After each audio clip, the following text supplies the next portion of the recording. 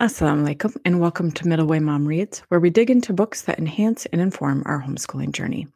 I'm Shannon, a homeschooling mom since 2009 and a student of the Islamic Sciences, working toward my bachelor's degree in Islamic Studies from Mishka University. I've been using the Charlotte Mason method since 2016.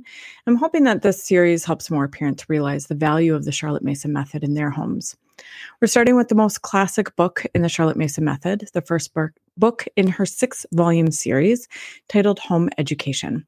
We'll work through this book together, inshallah. I will discuss highlights of the book without the assumption that you've read it yourself. But of course, you will gain a much greater understanding if you read the book as well. So today we are starting with this section called The Child Gets Knowledge by Means of His Senses. If you're following along, we are on page 65. She starts with this section talking about how children are keen observers from birth. This is why we see children putting stuff in their mouths from a young age, is they're using each and every one of their senses to try to figure out what things are. So is this food? Is this not food? Is this a toy? Like, what is this? Is this rough or smooth or cold or hot? All of these different things. And then as they're like 2 years old and older, and maybe even before, it's really hard to measure these things. They're categorizing things. Again, like, is this food? Is it not food? Is this a hot thing? Right? Like once they start being aware of like, this is a hot pan, a hot pot. What other things are hot? Is everything that is put on the dinner table, is that hot? So it's natural for them to try to categorize the various things that they come into contact with on a day-to-day basis. Charlotte Mason says, nature teaches so gently, so gradually, so persistently that he is never overdone, but goes on gathering little stores of knowledge about whatever comes before him. I love to think of it this way, where when we're studying, so like my studies with Mishka, if I'm studying Hadith sciences, there comes a point where I just feel full. Like, I can't take in another thing. If I'm memorizing Quran, like there comes a point where it's just like, if I memorize another verse, I'm going to forget 5. But when we are just out and exploring, and nature is our teacher, we never really get to this point. At least for a child who is exploring in this very natural way, right? Like if we're following along, look at this is the name of that, and look at this is the name of that. Of course, they're going to get to that point. But I think the point that she's trying to come to here is trusting that process. And also, this is kind of honing in on that point of why outdoor time is so important. In this outdoor time, they can see and taste and smell everything in a natural way.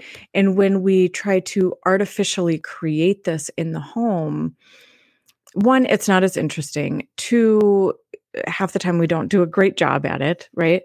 In comparison to just going out and looking. I always remember, like we've read about what is a canyon, what is a bay, what is a peninsula, so on and so forth. And we went to Big Bend National Park in Texas, and we're in a canyon, not the Grand Canyon, right? Like much, much smaller.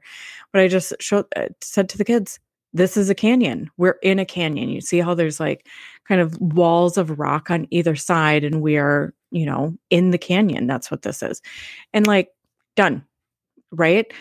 I don't have to artificially create this if I can just show them the real thing in the first place.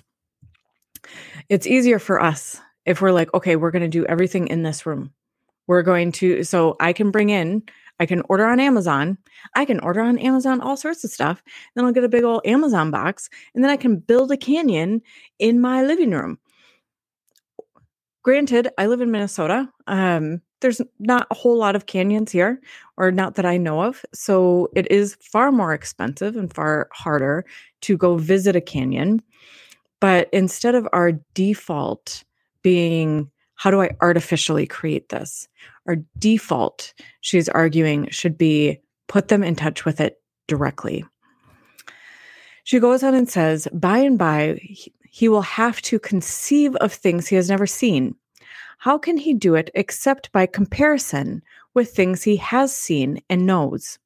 By and by, he will be called upon to reflect, understand, reason. What material will he have unless he has a magazine of facts to go upon? And one thing that I thought of here when I was reading this is how we answer children as well. We compare to other things that we've seen. I distinctly remember driving by, I think it was a Buddhist temple. So the kids were asking, what is that? I'm like, well, right, like I haven't been to a Buddhist temple. I know that there's some in Minnesota. I think like one of the largest in the United States actually is in Minnesota. And I've seen them online. I studied quite a bit about Buddhism before I was Muslim. So like I have some set of knowledge, and I'm using that to try to figure out this new thing that I'm seeing. So we're trying to essentially create those experiences for our children so they have that magazine of knowledge that's just within their mind, that they can put those pieces together to discern, a new piece of information or a new thing that they're experiencing in front of them. She goes on to say, the child who has been made to observe how high in the heavens the sun is at noon on a summer's day, how low at noon on a day in midwinter, is able to conceive of the great heat of the tropics under a vertical sun, and to understand that the climate of a place depends greatly upon the mean height the sun reaches above the horizon. Right? This sounds super fancy. It sounds like almost complicated, but if they just notice and experience this, then it becomes so much easier when you sit down and you talk about it when you talk about this, the mean height of the sun reaches above the horizon, that you can connect that to memories that they have of their own. The next section is called overpressure. She says, a great deal has been said lately about the danger of overpressure, of requiring too much mental work from a child of tender years. The danger exists, but lies not in giving the child too much, but in giving him the wrong thing to do, the sort of work for which the present state of his mental development does not fit him. It was like big red alarm bells in my mind as I'm reading this is preschool. This is the preschool work that we have started to provide. My oldest daughter is currently 23 and my youngest is 8. So I've been able to see this 15-year difference in the absolutely drastic changes of what we expect in a preschooler in that 15-year gap, or that 15-year change or time period or whatever. So, and what's interesting, I'm reading another book called The Collapse of Parenting, of kind of like the opposite end of this. But it's like we expect so much out of preschool and so little out of upper elementary that we really have this backwards, that we're expecting in preschool that they should be able to write all the letters and know their sounds by the time that they get out of preschool. They should be able to cut around, let's say like a shape like a snowman. They should be able to glue that down, like copying right over another snowman, for instance. It's not that they shouldn't do things that challenge them. It's that we're expecting them to do things that, like, their muscular capacity in their hands is not fully capable. It's not capable of doing it well at that age. What they are capable of doing at that age is starting to learn emotional regulation, is starting to learn prioritizing needs, starting to learn the names of things around them instead of just kind of going through life, as a passenger or as a, what do they call it, like a luxury tourist, where you're just kind of along for the ride and somebody will tell you what to do and when to do it. The next section is a child learns from things, and she puts things in quotes here. She says, "We older people, partly because of our mature intellect, partly because of our defective education, get most of our knowledge through the medium of words. We set the child to learn in the same way and find him dull and slow." And then she asks, why? I think when she goes on to talk about why, but her thoughts coupled with my thoughts, we learn from words because we have the experience to connect those words with reality. If I'm talking about a rainforest, I'm connecting various things that I've experienced, or that I've seen or heard or whatever, that I've had enough experience of reality to make that make sense.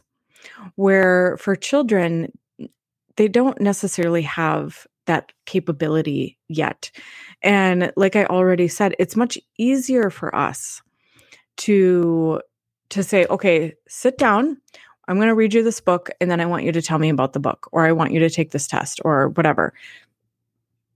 Versus setting up some kind of trip, taking time out of your family vacation, maybe going on like a day trip near you, those type of things. Those take more work, but they kind of fit in neat boxes for us as parents. And specifically, so like this book is titled Home Education. She is still speaking to the child who's primarily at home. I think it's worth remembering that Charlotte Mason, when she's talking about her educational model, she's by and large talking about a school system. She's not talking to home educators. She's not talking to homeschoolers.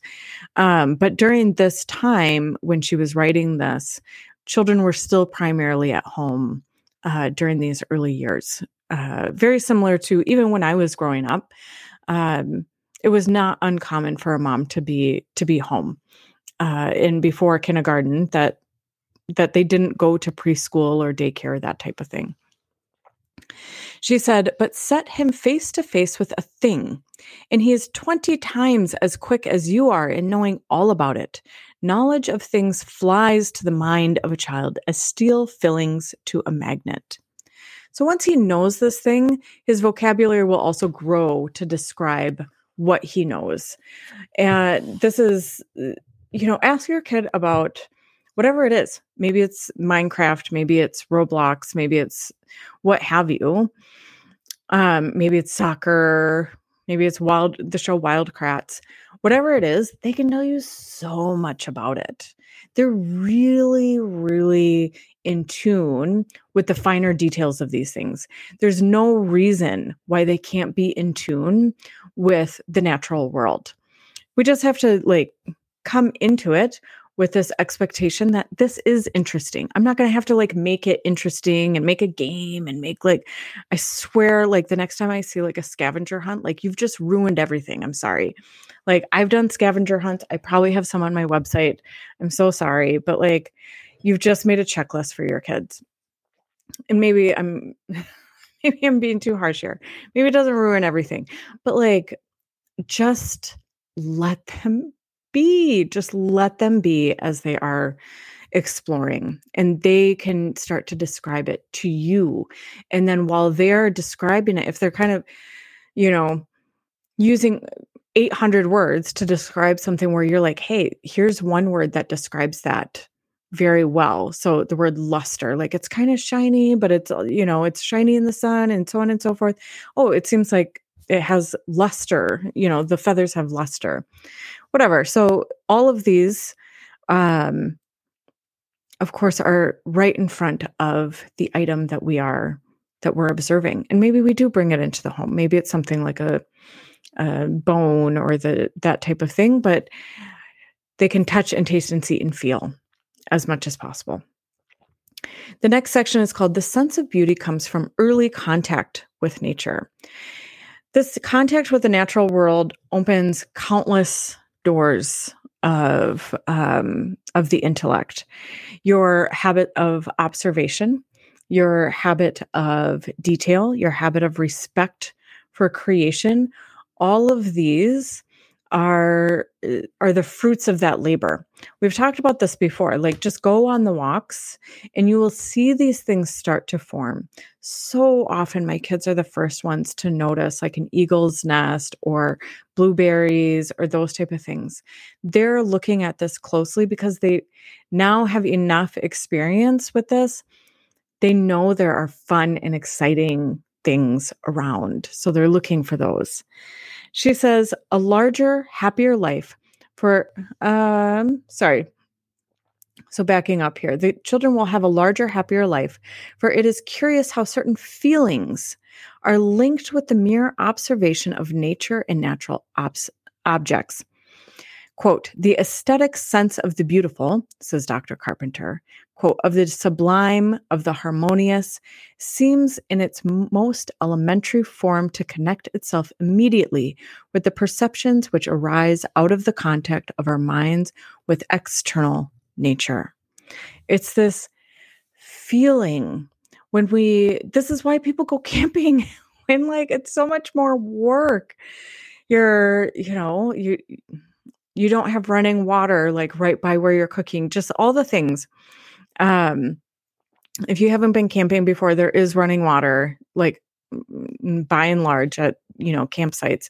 But it's not, you don't have your whole kitchen. You don't have a dishwasher. You don't have all these things. But people do this because there is, I would say it's more than just emotional. It really is like a spiritual connection. And Allah tells us in the Quran to look at creation and to ponder and reflect. And when we follow this advice that Allah has given us, there's this depth that you feel that is hard to come by in any other sense. Maybe watching your children do something really beautiful. But it's hard to match that in any other place.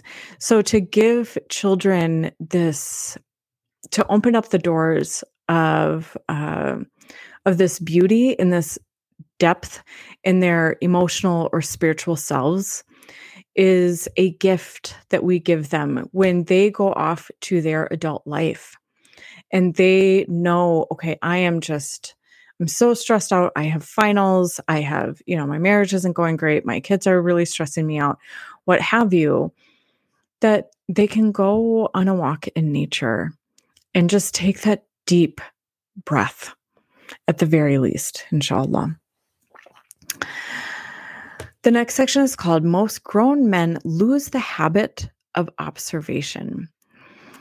And then she gives examples of various poets that have kept this habit of observation alive, and they remember their childhood with clarity.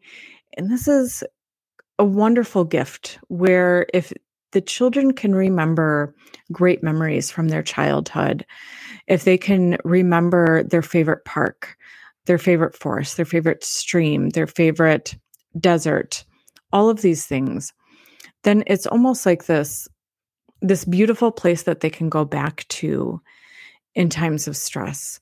But most of us, I think here, I didn't highlight it, but I believe I know she said something like this in the past, even if it's not in this section, that it's not that they have forgotten, it's that they never sought truly in the first place. So to be able to really have that habit of observation as a young child and to keep that throughout their life is going to serve them well for a very long time. She gives some examples of, says Adam Bede, Bede, and then another example is the mill on the floss. So I think these are poems. So I would look those up. I didn't look them up, so my apologies. But this would be a really good example of like bringing this up to your kids and just reading this and saying like, this is somebody's observation of the natural world around them. And as the kids get older, so my so with my oldest, we did not use the Charlotte Mason method. So my older child, my 13-year-old, so second oldest, is now in Form 3. Sorry, I have to think about this a little bit. She's in Form 3, 7th grade. And they now have this subject called dictation. What is it? Composition. Sorry, it took me a minute here. Composition. And when I was listening to some advice on how to do this, one of the pieces of advice was have them retell something from their history, or generally it's history, but like, their science or what have you, and have them do it in verse.